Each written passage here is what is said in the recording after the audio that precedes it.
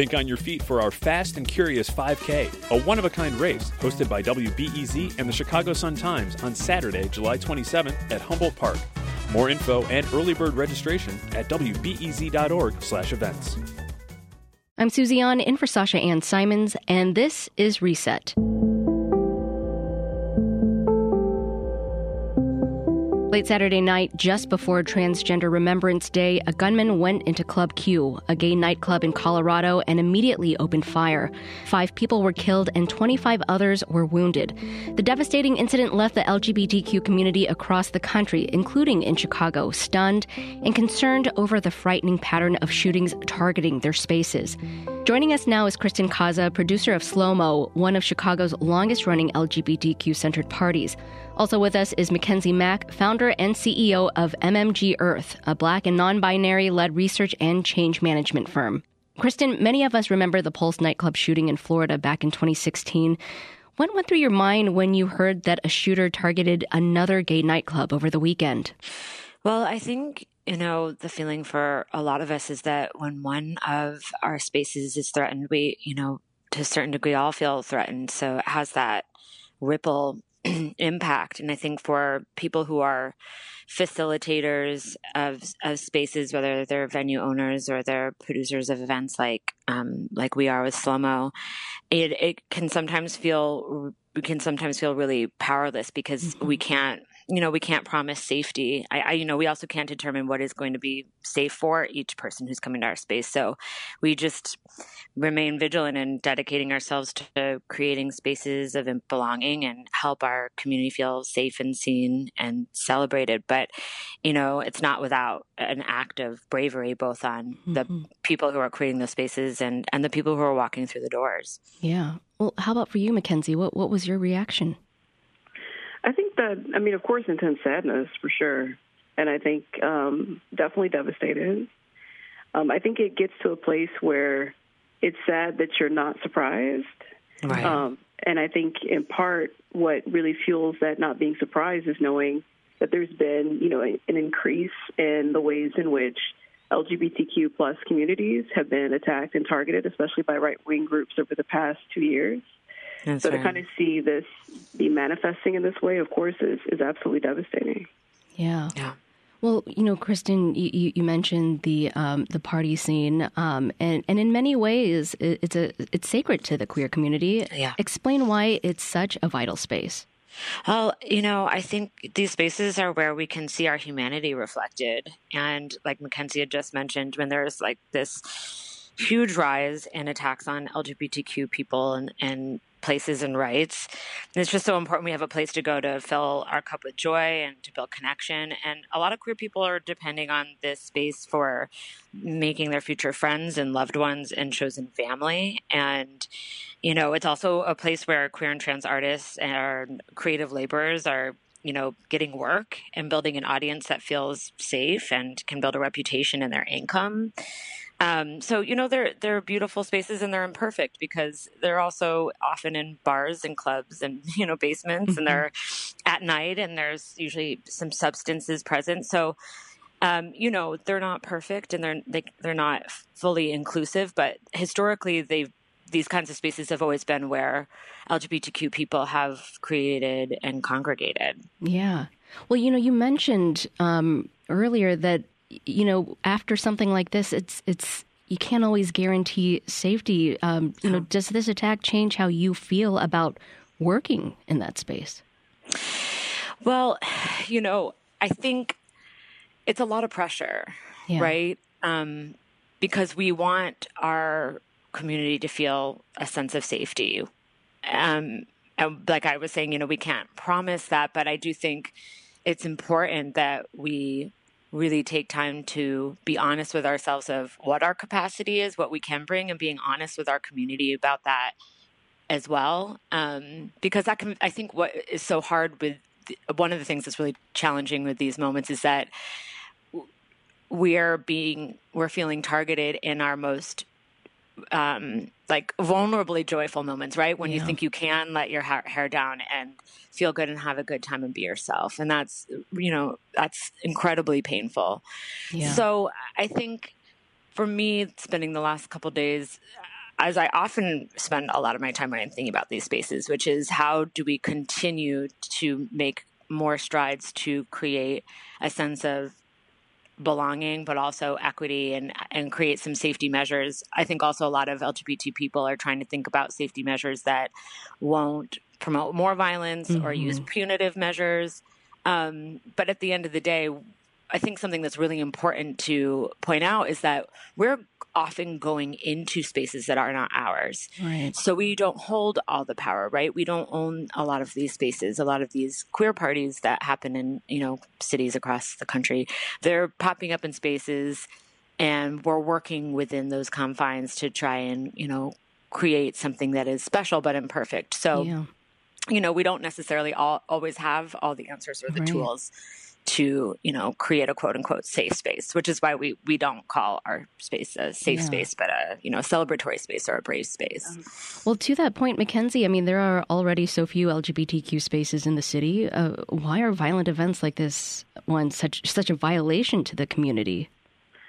I think that, the answer to that is true of why it would be a violation for all communities because of the ways in which LGBTQ people have put so much commitment and integrity into creating these spaces. So when we think about Pride Month and how, increasingly over the years, there have been more folks, whether they're, in the community or not in the community, who, show up to celebrate Pride Month, but I think may not be as clear if they're outside of the community as to why that commemoration is happening. So if we think about the Stonewall riots in 1969 and we ask, well, why were people rioting?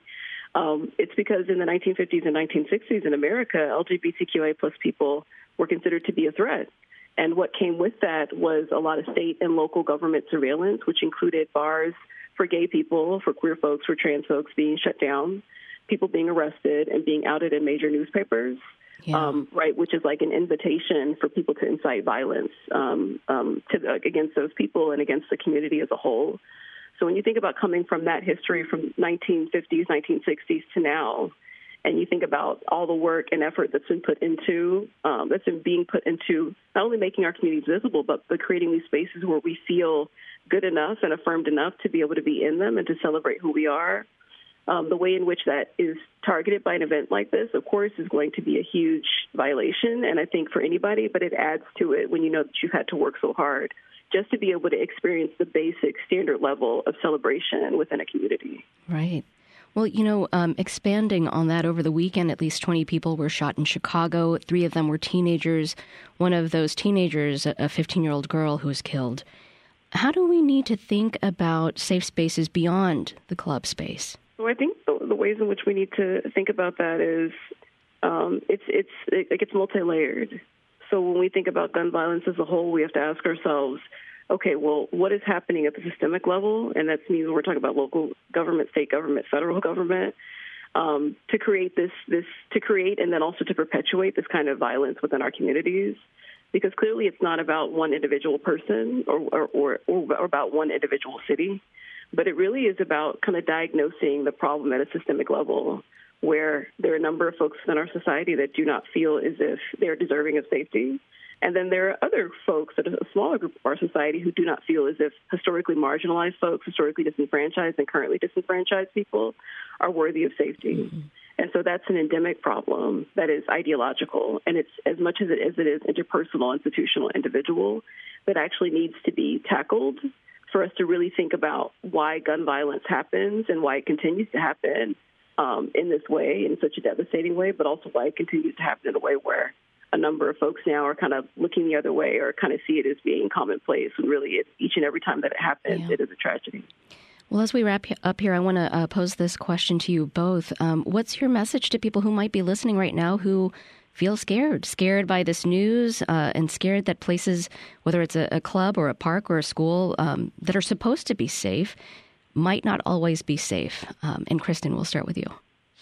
Well, I think first and foremost is you are valuable, you're important, your joy and happiness and safety matter. I think, sometimes we have to dial back to that we are worthy of experiencing joy and affirmation and community. And we're worthy of more than that. I think Mackenzie made such an important point to say, this is baseline, right?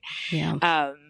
And that, we can find ourselves sort of in this news cycle, and then the news cycle goes away. But this is a continuing problem. Mm-hmm. So I think the message of like really that affirmation that we are worthy of these spaces and communing and connecting with each other. And I think softness is really important in these times because it can feel so painful and harsh, and for people to give themselves the time that they need to, fill their own cup and to also reach out when you need support or you need help so you're not feeling alone. Because I think especially when you're thinking about especially spaces like Colorado Springs where there isn't maybe as much of a diverse abundance of opportunity to connect with other community, you can just feel pushed further into isolation. So for folks to know that they're not alone. Yeah. Mackenzie, I'll give you the final word here. So I'll say that, we think about right-wing extremism and the way in which it's targeting LGBTQIA plus communities. It is important to keep in mind that one of the main goals of that is to have us believe that somehow we're worthy of violence or that we're deserving of that or that something is inherently bad or wrong about us. And so just echoing what Kristen shared, it's important to keep in mind that this really is not about us and our communities, right? It's about the ways in which we live in a society that has been founded on a very white supremacist rhetoric that is about making us feel as if we're deserving of that kind of harm when we're not. Mm-hmm. So I think really looking for those spaces where we can experience healing is important. Especially those spaces where we, not only have found to be safe for us to celebrate, but also spaces that are for us to really heal and to love and, acknowledge one another. Yeah. Well, we'll be continuing the conversation later this week as we learn more about Saturday's deadly attack. Mackenzie Mack is the founder and CEO of MMG Earth, and also Kristen Kaza is a producer at Slow-Mo. Thank you to you both for joining.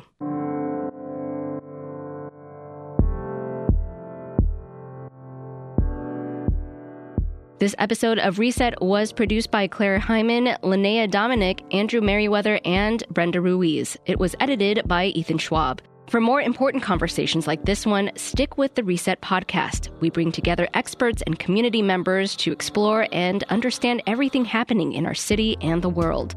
That's it for Reset. I'm Susie An. We'll talk to you tomorrow.